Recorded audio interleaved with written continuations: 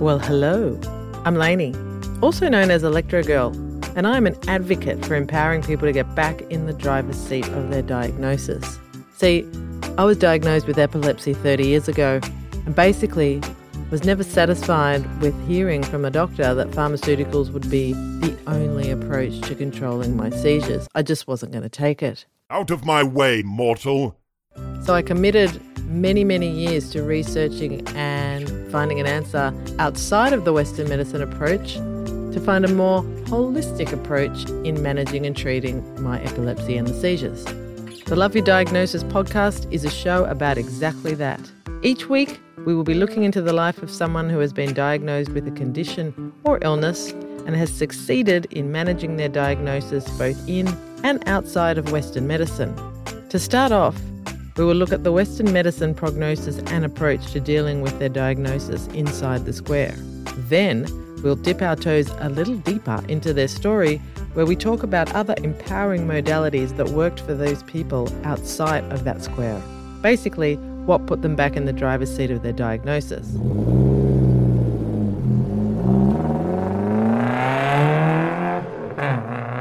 So hang around with me while we explore living in and outside the medical square when it comes to loving your diagnosis.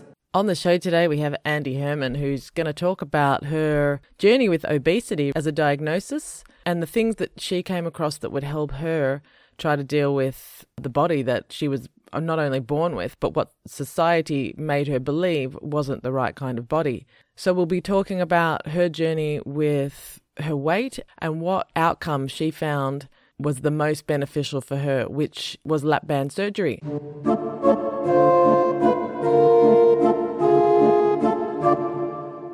All right. Welcome to the show, Andi Herman. The great thing about me interviewing Andi is that we went to school together. We probably haven't really crossed paths since, have we? Not really. I guess I sort of, well, the one time we kind of did cross paths was when I read Electro Girl. And then literally within a couple of days of finishing that, I witnessed someone I care about very deeply in my family having his first grand mal seizure. It was like the timing was freaky. So we had a little bit of chit chat about that. Yeah, the time that was like very poignant. Yeah, it absolutely did, because I'd done first aid courses, but years before, and it just, little things, like it was just that reminder that all I needed to do was, keep him safe and keep his head safe and do all that sort of stuff. So there were 25 family members standing around. We were at Brisbane Airport on our way to a family holiday, and he dropped like a stone right in front of me. And everything I'd read in your book just went straight into my brain. And I just went, right, I know what to do right now. And it was awesome.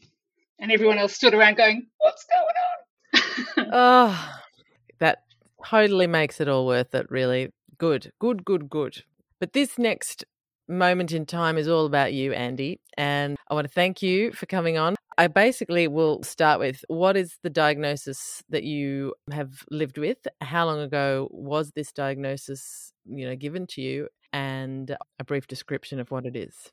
It's pretty bloody straightforward. The doctors would have called my condition obesity. I was fat, basically. And still am a bit, but, not bad fat. It's all good. So we probably became friends when we were about 11. And that was around the time I hit puberty. And every year from there on, I just kept putting on a couple of kilos, just kept getting bigger and bigger and bigger. And, by the time I was 15 or 16, I'd been to Jenny Craig and Weight Watchers. I'd had hypnotherapy to reduce my appetite. I'd been on weight loss pills. I'd done, like literally as an adolescent with a growing body, I was doing all this shit to myself with support and blessing from my parents and GP and whatnot, and getting all kinds of hideous messages about my body image and how I looked. And I was self-soothing with food. So I just kept getting bigger and bigger. So can you pinpoint, because I was also quite an overweight teenager. I don't remember you being as big as you say that you were. And I don't remember you being overweight at all. So there you go. How funny is that? Was there something, because I know where my body image stuff started from, was there a significant point in your younger life which you can remember was a catalyst for you going, I'm just going to eat to soothe this?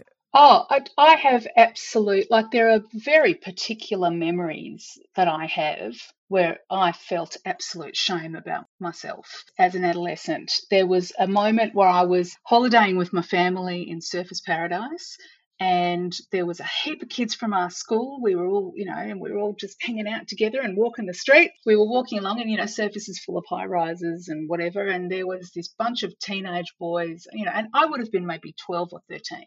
Bunch of teenage boys hanging out their balcony window in their high rise, and we were walking past, and they were all wolf whistling and catcalling. And at the time, I actually didn't mind that. It was nice to get a bit of positive attention until one of them yelled out, "Oh, check out the fat one in the blue t-shirt." And I looked down and looked around and realised they were talking about me. Oh, brutal.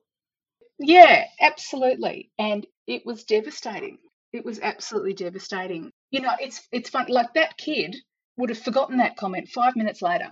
But here I am, however, 30 something years later, and I still remember that moment. Another one was when a guy who I really liked when I was a teenager, and he knew I really liked him, and we were good mates as well. And he sat me down and he said, "Andi, I think you could be really attractive if you lost some weight." And I know at the time that he was trying to be kind, and he was saying nice things like, "You got such a pretty face," and things like that. And he was trying to do a kind thing. And it was, again, one of those moments that I have carried with me ever since. It was, and even, people who love you and care for you can say shit.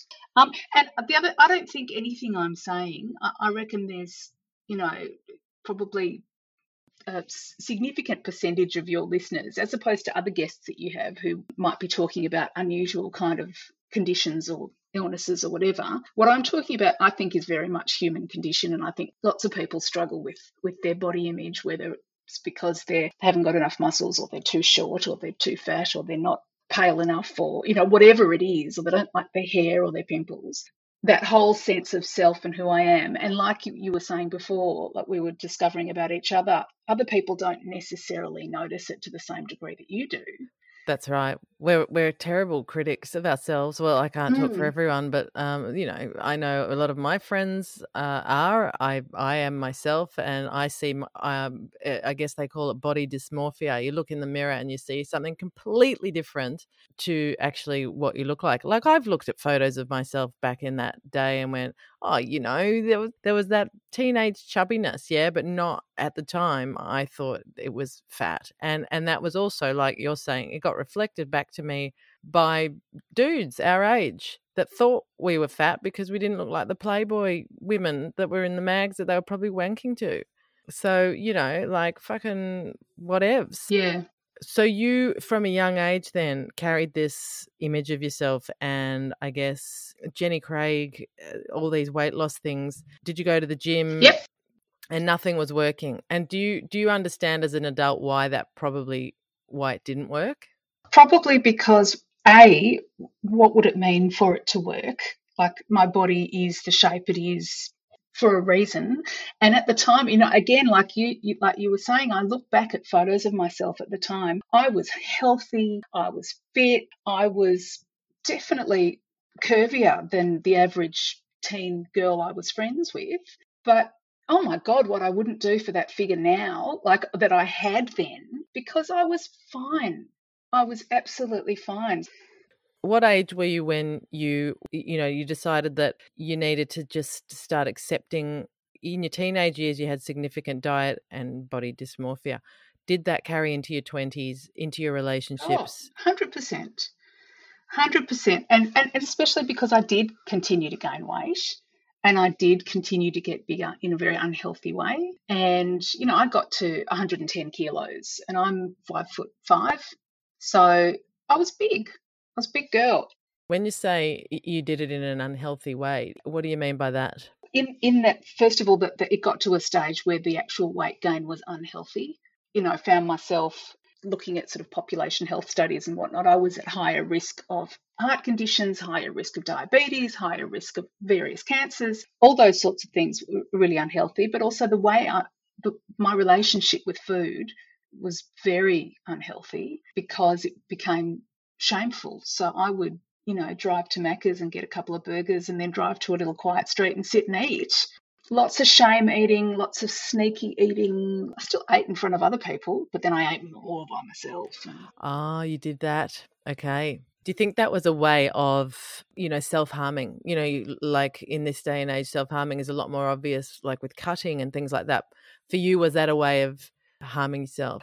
For me, it was kind of the opposite. For me, it was self-soothing. Food was comfort, and it still is. Eating is a lovely sensation, especially eating, high sugar and high fat, chocolate and ice cream has got to be my favourite thing to eat. For me, it was an attempt to care for myself rather than to harm myself. In all this weight gain, what time frame are we talking about? Are we talking about early 20s? And had you had relationships? Did you find men that did find you attractive? Sort of through my teens and 20s. First of all, I was not the girl that the boys chased. I had to do the chasing if I wanted to get into a relationship. I'm still doing it, Andi. It's fucking annoying. Yeah. I was ballsy and gutsy enough to get guys' phone numbers and make the calls myself and ask them out. And sometimes it worked and sometimes it didn't, because otherwise I'd be sitting at home. So towards the end of my 20s, I met the guy who I ended up as my long-term partner, and he's now my husband. But I was probably around sort of 90-something kilos when we got together. And then I felt so happy and sort of settled in that relationship. I felt so comfortable and accepted that I didn't give a shit about what I ate. I just ate more because it was lovely and I was having a great time. And I got up to about 100 kilos. He didn't have an issue with it. I actually said to him, I feel so comfortable with you that I'm just, I'm actually stacking on weight. I said, since we've been together, I've put on about 10 kilos. And he went, that concerns me purely from a health perspective. He's a guy who's got a long-term congenital heart condition. So he works bloody hard to keep himself healthy and fit because he just can't afford not to, because his heart won't take it. So he's very concerned about health and was quite concerned about that statement I made and said, we've got to do something about that. For him, he absolutely found me attractive at a larger weight, and that was so validating and so, one of the things I loved about him. It's quite beautiful, actually, that he wanted to educate you on a different level than what other people had been educating you on, as that it was ugly and revolting, and but he was coming from a health perspective, which is an amazing thing to do. So what was the turning point for you where you actually listened to him, and what were the steps that you took from that? So we had a couple of kids. When they were still quite little, I had a bit of depression. I was struggling with my mental health and my mood, and went along to see a psychiatrist who had been recommended very highly by friends. And he kept saying to me, Andi, I think, what did he say? He said, you're not going to buy me a Lamborghini, Andi. You're just not that mentally ill. You're actually quite well and adjusted and you're doing okay, and this is a blip, and life is stressful at the moment. You've got 2 little kids, he said, but to be honest, I reckon you need to lose weight. And this was coming from a psychiatrist. And he said, I think you need to get lap band surgery. And I just went, excuse me? Like, I was floored and furious, and I thought, how fucking inappropriate. And I, in my professional life, have worked in a mental health setting, and never in a million years would I have suggested anything like that to one of my clients. Did you tell him at the time you thought that was out of line, or did you take it on and then leave and have a reaction to that afterwards? I didn't quite know how to react in the moment. And then I left that appointment and felt like, no, I think you're wrong about that. And I actually went back for a couple of more sessions and said, no, I don't think that's what it's about. And then I just realised that he was shit. And I just didn't want to keep seeing him. But he'd put this little nugget in my brain. So I kind of, put that away, stopped seeing him. And it was probably a couple of months later that I was in a shop with my daughter, who would have been, I don't know, about 18 months old at the time. And so I was carrying her in my arm. It was a spring and probably mid-20s. And as I would do at the time when it was mid-20s, I was sweating like a pig because I just couldn't. My body hated the heat. So I'm carrying this kid and I was carrying a bag and I needed to get something out of my bag to get the shop. So I just popped her down on the floor and squatted down so I could rummage in my bag. And one of the shop assistants came running up to me and said, "Hey, are you okay?"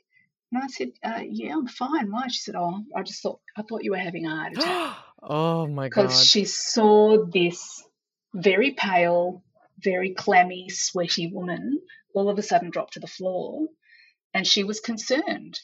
And that for me was a massive moment where I just went, fuck, I am not going to live to see my grandchildren if I don't do something about this. That's when the lap band comment came back to me, and I thought, okay, I'll have a look, I'll check it out, I'll do some research. And probably about 6 months later, that's what I ended up doing. I never went back to that psychiatrist because I still think he was completely out of line. But yeah, that's what I ended up doing. And I was about 110 kilos by that stage. Had he put you on medication? For my depression, no. I wasn't on medication at the time. I don't think. I mean, I am now. I'm a big fan of a holistic approach to mental health and whatnot. And so I have no qualms with having medication as part of the mix. Okay, so there were no pharmaceuticals at the time. And what's involved in a lap band surgery?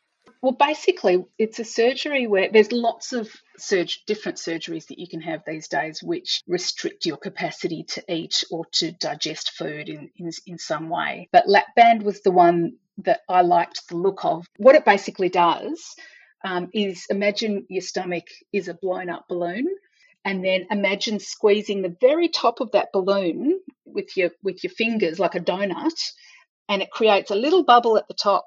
And that becomes your new stomach capacity. Wow, so tiny. Portion control, we're talking. Exactly. It's a built-in portion control. And what I liked about it is that it wasn't cutting away any parts of my anatomy. It wasn't changing any parts of my anatomy. If I ever one day decide to have it out, my body will physiologically be exactly how I was born. Another thing I really liked about it is that donut at the top that's holding the little stomach. It still has an opening so that the food can get through to be digested. But it is actually like a donut, and it's filled with saline. And that saline donut has a little tube coming from it to a port that just sits under the muscle of my stomach. So I can just, with a little injection from someone who knows what they're doing, I can add or take away a bit of saline, which tightens it or loosens it very, very simply. So, for example, if I found out the hard way, that traveling on overseas flights where you go up very high in the air and the air pressure changes significantly, and it makes my lap band way too tight. So before I go on flights, I have to have it loosened. Otherwise what? So what does a tight lap band actually do? Does that mean you just can't eat anything? So if that little stomach isn't letting any of the chewed food through, then it starts to pile up into my esophagus, and it's like the world's worst heartburn and reflux. So basically I have to vomit it up. And so I can't swallow anything if the lap band's too tight. Right. Fascinating. And how many years have you had it in there now? So that was November 2007. So that's almost exactly 14 years now. And do you feel like you're at a weight now that you just are really happy with and you don't want to rock the boat? This is it. You're going to keep it in there. Yes is the answer. Basically, the anecdotally, well, first of all, I know lots of people who've had lap bands and who haven't had the positive outcome that I've had. So it's not for everyone, but I've been one of the lucky ones who's actually managed to use it to get myself to a healthy weight. Although technically, if you look at the BMI studies, they still describe me as obese at the weight I am now, but I'm actually healthy. The biggest thing for me was when the doctor who has been managing my checkups and stuff for the lap band, the doctor, so she knows about such things, I got to a BMI or body mass index or whatever, where she said, your risk for, cancer, diabetes, heart conditions, whatever, is now the same as the general population. And that for me was huge. Just all those, getting back to a situation where my weight wasn't contributing to the likelihood of me becoming ill or not being able to, parent my children. So that was huge. At a more superficial level, just being able to shop at normal clothing stores, being able to walk into any clothing store and be, I go for the large and the extra large sizes there, but I couldn't even consider shopping at a normal clothing store before. Let alone buying online. Good God, what a complete head fuck that is, right? For a not average sized woman. That's right. So what are some of the negative things that can happen, that can go wrong with lap bands? Well, look, lots of things. There are people who have complications with the surgery in the first place. People who, within weeks of having their first surgery have to go back in to get things removed or fixed or whatever, which is, it's pretty major surgery. So I was lucky I didn't have to deal with any of that. Everyone I've spoken to who's had a lap band has had a really different experience with it. For me, it's really affected what I can eat with my diet. So it's not just the quantity, it's the texture and quality of the food. Like, all right, this is a kind of gross thing to ask you to imagine, but if you imagine what bread is like after you've chewed it, and it's got lots of saliva in there, and it's kind of like a stodgy, bulky kind of stopper, that sitting in your esophagus, I can't do really much bread at all, or biscuits or anything like that. Sometimes I say to myself, oh, fuck it, it's worth it. I'll probably have to chuck it up later, but God, I really want that piece of cake or whatever it is. But so I struggle with sort of those sort of heavy, stodgy, carby things. I can't eat a steak, or any kind of like red meat like that. I could eat like minced meat. Some of the difficulties with it is that it, can change what you can eat. A common thing is a lot of vomiting. And I still do have a fair bit of vomiting, and that means I have to be on a medication that stops any kind of burning of my esophagus. What's that called? It's called Nexium. Okay. That's for reflux, isn't it? Yeah, exactly. And part of the problem is if you don't have as much food and the same variety of food going in, then it can impact on things like your nutritional status. So I really struggle to keep my iron levels up because I'm having trouble eating red meat. And I've always had difficulty keeping my iron levels up at the best of times. So I have, every couple of years, I'll have an iron infusion. Yeah, so it's different for different people. So the beautiful thing, though, Andi, is that as you've gone along, you've learnt what you can contribute to keeping this in place, because this is something that you're enjoying. It's working for you. Mm. And I guess you can never take for granted that everything's going to work all the time as we age and, things like that. So you're also taking responsibility with lifestyle choices as well, such as diet. What about exercise? Oh, certainly every healthcare provider I've ever spoken to has been very encouraging of me doing a bit more exercise, and my husband too. I just hate it. I really hate it. But every now and again I'll do the couch to 5K and I'll get there, and then and then winter comes and it's too cold, and and I end up back on the couch. I have a fraught relationship with exercise, but every now and again I give it a go. It's not really me. I think fortunately things have changed, and there's a whole lot of media. I mean, it hasn't completely changed. It probably hasn't changed enough, but there are certainly people out there. There are role models, and people like Lizzo, who is, you watch the dance routines she does for like 40 minutes on stage and singing at the same time and rapping and doesn't lose a beat. She's fit and healthy and big and fabulous. And so there's all these different kinds of media representations at the moment, which really influences, I think, how kids can feel about themselves. And she can twerk like a motherfucker. She can. Unbelievable. Better than I can. But having said that, so for me with my kids, I very much try and focus on talking about being healthy. It's not about how you look. It's not about what size clothes you wear. It's about having a healthy diet and having, a range of colours on your plate. so that you maintain, a reasonable level of health. So moving forward, are you exactly where you want to be, or is there still things that you need to address psychologically about this for yourself? I think I see myself physically in the healthiest light I ever have since hitting puberty. I have no issues with putting on a size 18 pair of bathers and going to the beach, because I feel fantastic. I feel healthy and comfortable, and ultimately I don't give a fuck what anyone thinks about how I look, except possibly my husband, and he loves the way I look. I'm a bit anxious about generally the messages I'm potentially sending with this podcast, though, because I know that there are plenty of people, friends of mine, who are big, curvy, fabulous, and healthy, physically and psychologically healthy women. I don't at all want to come across as being fat shaming, or that this is about, demonizing people for being, lazy or eating the wrong things or whatever. That's 100% not what this is about. This is just about what was right for me with my health and my self-perception. Yes, exactly. That's all it is. And I guess this is about what worked for you, what makes you feel healthy, what through your lenses you can find acceptance within your, and we'll call it a diagnosis, because obesity is a health issue.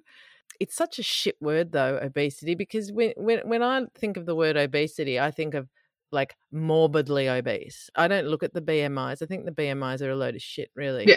To me, I personally, I have one item of clothing that I put on, and if I don't fit into that, then I know I have to fucking stop eating. Yep. And I do it by that now. The scales are kind of out the window, although I check in every now and then. Is it a piece of clothing that it changes depending on if it's just come out of the dryer or? No, it's depending on how much chocolate I eat. Yeah. So one of the last question to ask is, would you say that you love your diagnosis? Would you say that you love the fact that you can identify as having an issue with your weight and totally own it? Look, to be honest, I don't know that I have a positive or a negative relationship with that kind of diagnosis. Because like you say, the BMI is a load of shit, unless you're just talking about, for me, it's about my own personal fluctuations. It just gives me an indicator on a scale about where I'm at. Do I love the fact that I've been a person with obesity in my life? Probably not. Life probably would have been easier and perhaps more fun if I hadn't been. But, there's so many what ifs, and, would I be with the husband I'm with now who, I adore, and have the kids I've got now who I adore, and, maybe things would have been different if I had been a different shape. So I don't know. I don't hate it, but I don't love it. It just is. And if anyone's listening, because this is not gender specific, this goes out to all the 48 different genders that they're registered now. For anyone thinking of maybe getting a lap band or in the same position that you were in, any advice, any tips? Absolutely. I think get more than one opinion, see more than one surgeon. If you've got ideally you've got a good relationship with a GP who can talk to you about a range of options and send you to some different people. So the first surgeon I went and saw, I said to him, I'd really quite like to talk to some people who've had it, people who've had positive experiences, but also people who've had hiccups along the road. Can you hook me up with that at all? He said, sure, ask the girls at reception, they'll make that happen. So I did, and not only did I never get a call from anyone, I never got a call back from them to follow up and how you're doing, have you made a decision, whatever.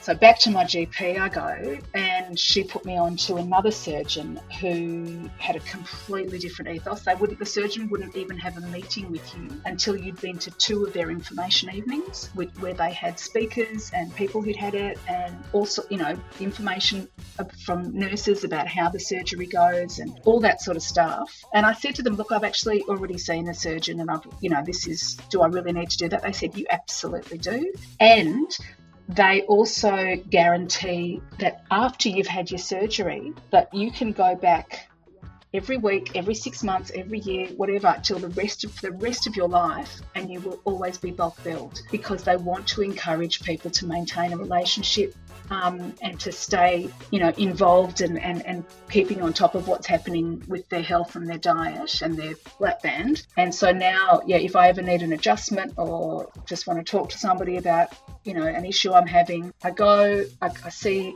my doctor, who by training is a GP, but she specialises in this area, and I get bulk billed, and I can do that for the rest of my life. Whereas that first surgeon, there's no follow up, and and I think that makes a huge difference, is the quality of care. That's great. It's been a common theme in all of the interviews that I've done, is really about the professionals, the health professionals. Thanks for sharing, because that could be a shaming thing as well. But you're loud and proud and doing this, and I'll just share with the listeners. We used to think Andi was the Molly Ringwald of our school.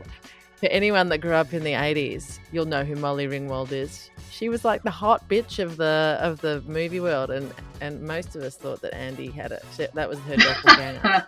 Well, thank you for taking the time out from saving the planet to tell your story, because there would be lots of people in your similar situation, just maybe not talking about it as openly and confidently as you as well. And look, if people are interested in asking me questions or anything like that, I'm happy for you to put my Facebook handle on the podcast or whatever. And I'm not necessarily going to become your Facebook friend, but I'll answer messages and stuff like that. Beauty. We'll put that in the link, and any links to things that helped you, I might grab off. All right. Well, let's wrap that up, or lap it up. As the case may be. Had you been planning that for a while? Not at all. Thanks, Lainey. It's nice to chat with you. Really nice. The Love Your Diagnosis podcast is proudly produced by me. Well, that was interesting. So Andi seems to be really, really, really accepting of the fact that her body shape and her body is what it is, which for a lot of ladies is really difficult to achieve, just because of what society puts onto us about what is beauty. For Andi, in her life, like a lot of teenagers, they try everything, and sometimes it works and sometimes it doesn't. Really, it's about what you put in, you get out as well. In Andi's case, she has a bit of an aversion to exercise, but she's okay with that. And sometimes she does it and sometimes she doesn't. For a lot of other people, exercise is a huge part of their life, and that's how they want to keep their weight down. For Andi, she found grace in getting a lap band surgery, which is a little saline ring that is put around the top of her stomach.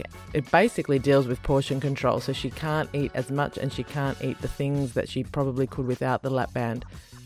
It's working for her a treat. There are side effects for other people. It doesn't work for everyone, but for those that it does, it really is life-changing, because you can still have that relationship to food, but then it's not all about, in Andi's case, about shame and, just loving food and wanting to eat it all the time. She can still love food and eat, but she just has to be more careful about what she eats, and the lap band basically controls it. So that's really good, and it's a bit of a win for her. She did say that anyone could contact her, so I'll put her details in the podcast notes. And if anyone wants to ask questions because they're thinking of doing it themselves, please get in touch with her. If you like what you've heard today, leave a review. You've taken the time to listen, you may as well have a chat about it and put it on Apple Podcasts, because then my rating will go up like my sex drive when I see a review that's a good one. If you enjoyed today's show, at this stage, all you have to do is listen and tell your friends about it, because there could just be a story on here that they've got diagnosed with or that they can relate to, where they get to think outside the square, and a few seeds might be planted in their brains about other ways of dealing with it besides just what the original diagnosis and prognosis is. Thanks for listening. If you want to learn a little bit more about other options for what you can utilise for your wellness journey, click on the link below to the Happy Herb Company. They've got lots of amazing products to assist in getting you started in your wellness journey. Thanks again for listening. I'm Lainey Chait.